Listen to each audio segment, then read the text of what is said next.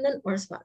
मैं अनुराधा आप सबका धन्यवाद देती हूँ कि आपने हमारे YouTube और Spotify channels like share subscribe किए और वहां अपने सुझाव और कमेंट्स लिखे। जब हमने राहु और शनि का वीडियो बनाया था तो लोगों ने हमसे मांग करी थी, लोगों ने हमसे निवेदन किया था कि हम शनि और केतु पर भी वीडियो बनाएं। तो उन सबको ये वीडियो डेडिकेटेड है जिन्होंने हमें ये बात लिखी थी कि केतु और शनि पर वीडियो बनाएं। जब हम शनि की बात करते हैं तो हम जानते हैं कि शनि जो है वो कर्म कारक है। हम इस बात से अच्छे से अवगत हैं कि शनि जहां भी बैठते हैं वहां वो अपने दायरे बनाते हैं, उस स्थान को वो शायद थोड़ा कम कर देते हैं या संकुचित कर देते हैं और वहां पर हमें अपने काम करने को बाध्य करते हैं। शनि हमारे जो पूर्व जन्म के कर्म है उनके उनका जो लेना देना है हमें लोगों को देना करना है, वो वहां पर हमें उस घर में उस भाव में बैठकर हमें बाध्य करते हैं कि हम ऐसा कुछ कार्य करें जिसके कारण हम अपनी रिस्पॉन्सिबिलिटीज को समझें और अपना जो चुकाया है बकाया है उसको पूरी तरह से चुका दें। शनि जो है वो अपना कर्म कराते हुए हमें ये बताते हैं कि हमें लोगों से कोई चाह नहीं रखनी चाहिए, किसी चीज की हमें डिजायर नहीं होनी चाहिए, वापस कुछ हमें लोग पलट के दे हमारे कर्मों के लिए, वो हमारे अंदर नहीं होना चाहिए और हमें अपना कर्तव्य पूरा करते हुए आगे बढ़ना चाहिए। डिटैचमेंट हमारे अंदर आना चाहिए और साथ ही जब हम इस तरह से काम करने लगते हैं अपने आप जो है वो हमारे अंदर अध्यात्म के भी गुण भर देते हैं।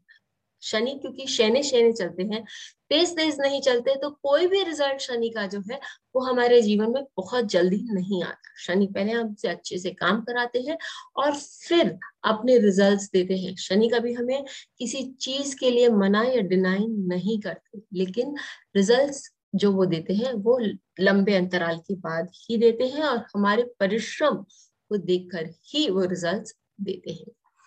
केतु के बारे में जब हम बात करते हैं तो हम देखें कि केतु जो है उसको अध्यात्म का प्लैनेट तो माना ही गया है। उत्तर कलामृत के अनुसार केतु नवम भाव काल पुरुष कुंडली के नवम भाव में उच्च का होता है और काल पुरुष कुंडली के द्वादश भाव में वो बहुत अच्छे से उसको शायद अपना ही भाव मानता है और बहुत अच्छे से अपने रिजल्ट्स देता है। तो ये जो केतु के प्लेसमेंट्स है, ये गुरु के भावों में प्लेसमेंट्स है, वो हमें अध्यात्म की ओर बहुत अच्छे से ले जाने के लिए सक्षम है।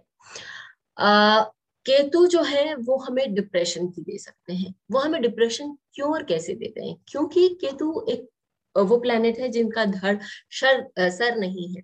तो जो सारी हमारी भावनाएं हैं या हमारी जो जर्नी है वो पूरी अंदर की तरफ हो जाती है या हम अपने आंतरिक विश्व को ज्यादा समझने लगते हैं, जिसके कारण ये भी हो सकता है कि हम बाहर के लोगों से कटे रहें। इसलिए वो हमें लोगों से अलग थलग कर देता है, जिसके कारण यदि ये आपका कॉम्बिनेशन या आपका केतु यदि बहुत स्ट्रांग नहीं हुआ तो आपको डिप्रेशन भी होने के चांसेस हैं। और केतु जो है उसको हमारे बड़ों ने ये कहा है कि वो इनलेट ऑफ कर्मा है। ये आपके पूर्व जन्म के फल है जो आपके सामने केतु लेकर आते हैं। जो कॉमन पॉइंट्स हमने देखे इनमें शनि और केतु में कि दोनों हमारे पूर्व जन्म के फल लेकर आते हैं और हमें काम करने पे बाध्य करते हैं। हमें अपना जो पूरा काम है बिना किसी से कोई एक्सपेक्ट किए जो काम करना है वो काम करने को बाध्य करते हैं। तो क्या ये केवल हार्डवर्क ही है? क्या ये केवल उन परिस्थितियों के सामना का ही सामना करना है जिसमें हमें खाली लोगों को देना है या कुछ हमें मिलेगा नहीं? हम जीवन भर अथक परिश्रम करते जाएंगे लेकिन हमें उनसे कुछ प्राप्त करने की आशा नहीं रखनी चाहिए।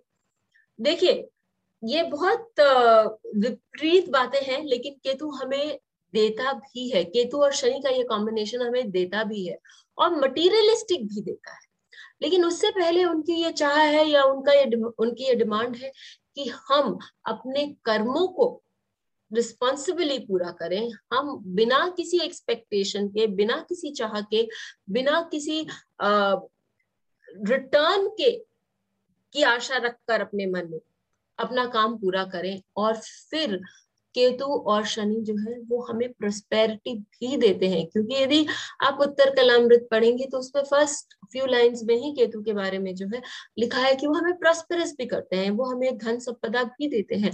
उनका कारण बस बहुत बहुत अलग है, और वो ये है कि पहले आप कर्म करिए, आप अपने कर्म, जिस प्रकार गुरु बहुत जल्दी दे देते हैं, शनि और केतु जल्दी देते नहीं हैं।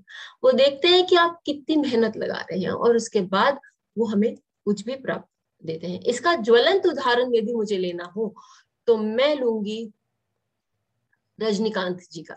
रजनीकांत जी के तृतीय भाव, जो कि वर्गो राशि आती है, वहां उत्तर आषाढ़ नक्षत्र में दोनों केतु और शनि विद्यमान है।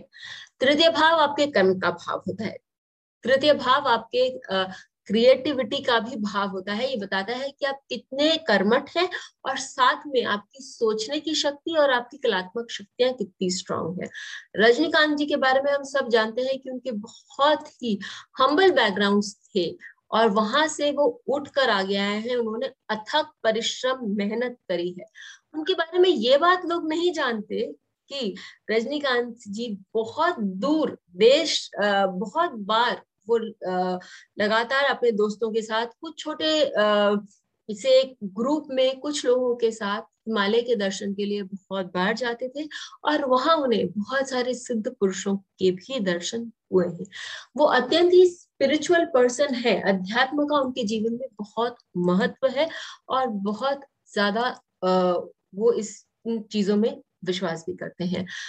बहुत अपने जड़ों से बहुत अच्छे से जुड़े हुए हैं, जिसके कारण उनको जो संपदा मिली, आज दुनिया विश्व में यदि कुछ एक्टर्स के लिए बोला जाता है कि लोग किनको पूछते हैं तो रजनीकांत जी का भी नाम आएगा। उनको जो संपदा मिली वो दूसरों के समान, मतलब उसको आप उसकी आप तुलना भी नहीं कर सकते। तो केतु और शनि ये संपदा हमें देने के लिए सक्षम है। आइजैक न्यूटन का भी हम केस ले लें। आइजैक न्यूटन के लिए उनका जो शनि और केतु का कॉम्बिनेशन है वो आइजैक न्यूटन का जो शनि और केतु का कॉम्बिनेशन है वो मीन राशि में षष्ठम भाव में है। षष्ठम भाव अथक परिश्रम की ओर बताता है, दूसरों की सेवा के लिए बताता है। और केतु उनका रेवती नक्षत्र में है, जो कि उनको बहुत सौम्य स्वभाव देता है और उनको खोज, निरंतर अपने आप को और पढ़ाई लिखाई करके आगे बढ़ाने के लिए उनको वो सक्षम बनाता है। शनि उनका जो है वो पूर्व भद्र नक्षत्र में है। पूर्व भद्र नक्षत्र उस बात की ओर उजागर करता है कि चाहे जो भी परिस्थिति हो, आपको अपने काम से पीछे नहीं हटना चाहिए और यदि आप एक टक होकर अपने लक्ष्य की ओर ध्यान देंगे या अपना कर्म करते रहेंगे तो आपकी विजय सुनिश्चित है। और आइजैक न्यूटन के बारे में भी यही कहा गया है कि जब भी वो काम करते थे वो अपनी धुनी जैसे रमा कर काम करते थे और इसी कारण वो जीवन में इतने सफल हुए कि आज तक उनके मरने के नियरली 500 साल बाद तक लोग उनको याद कर। आगे हम बढ़ते हैं और एडवर्ड एट का चार्ट लेते हैं। एडवर्ड एट वो ब्रिटेन के राजा थे जिन्होंने 1 साल के अंदर राजपाट का त्याग किया। उन्होंने इस त्याग के लिए अब कभी किसी को जिम्मेदार इसके लिए नहीं ठहराया, क्योंकि उनको किसी लेडी से जो प्यार हो गया था और वो लेडी उस समय ब्रिटेन की राजकुमारी या रानी नहीं बन सकती थी, क्योंकि वो ट्वाइस डिवोर्स थी। इनके चार्ट से भी हम देख सकते हैं कि इन्होंने अपनी जो ड्यूटी थी अपने जीवन साथी के प्रति उसको निभाया। 9th हाउस जो है वो आपके मैटर्स ऑफ लव, या हम कहेंगे जो सही चीज है जो आपको करनी चाहिए उस समय, वो उन्होंने किया। और उनका जो शनि है वो हस्त नक्षत्र में है और केतु भी उनका हस्त नक्षत्र में है।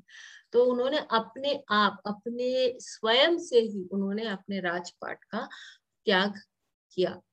हो सकता है हमें ऐसा लगे कि उन्होंने अपना एक बहुत सुखद जीवन त्याग कर दिया, लेकिन उनका नाम भी अमर हो गया हिस्ट्री में, क्योंकि उन्होंने अपने प्रेम के लिए बड़ा राज त्याग दिया था। तो केतु और शनि आपको अमरत्व दिलवा सकते हैं, प्रोवाइडेड कि आप उसके लिए काम करने के लिए तैयार हैं। आप बिना किसी चीज की अपेक्षा किए यदि आप कर्म करते हैं तो केतु और शनि भी आपको बहुत बुलंद ऊंचाइयां दिला सकते हैं। फिर मिलेंगे, लेकिन हमें जरूर लिख के बताइए कि आपको ये वीडियो कैसा लगा। बेल आइकन को दबाएं ताकि आपको वीडियोस की अपडेट मिलती रहे। हमारे वीडियोस को लाइक करें, शेयर करें, उन पर कमेंट करें और हमारे चैनल को सब्सक्राइब करें।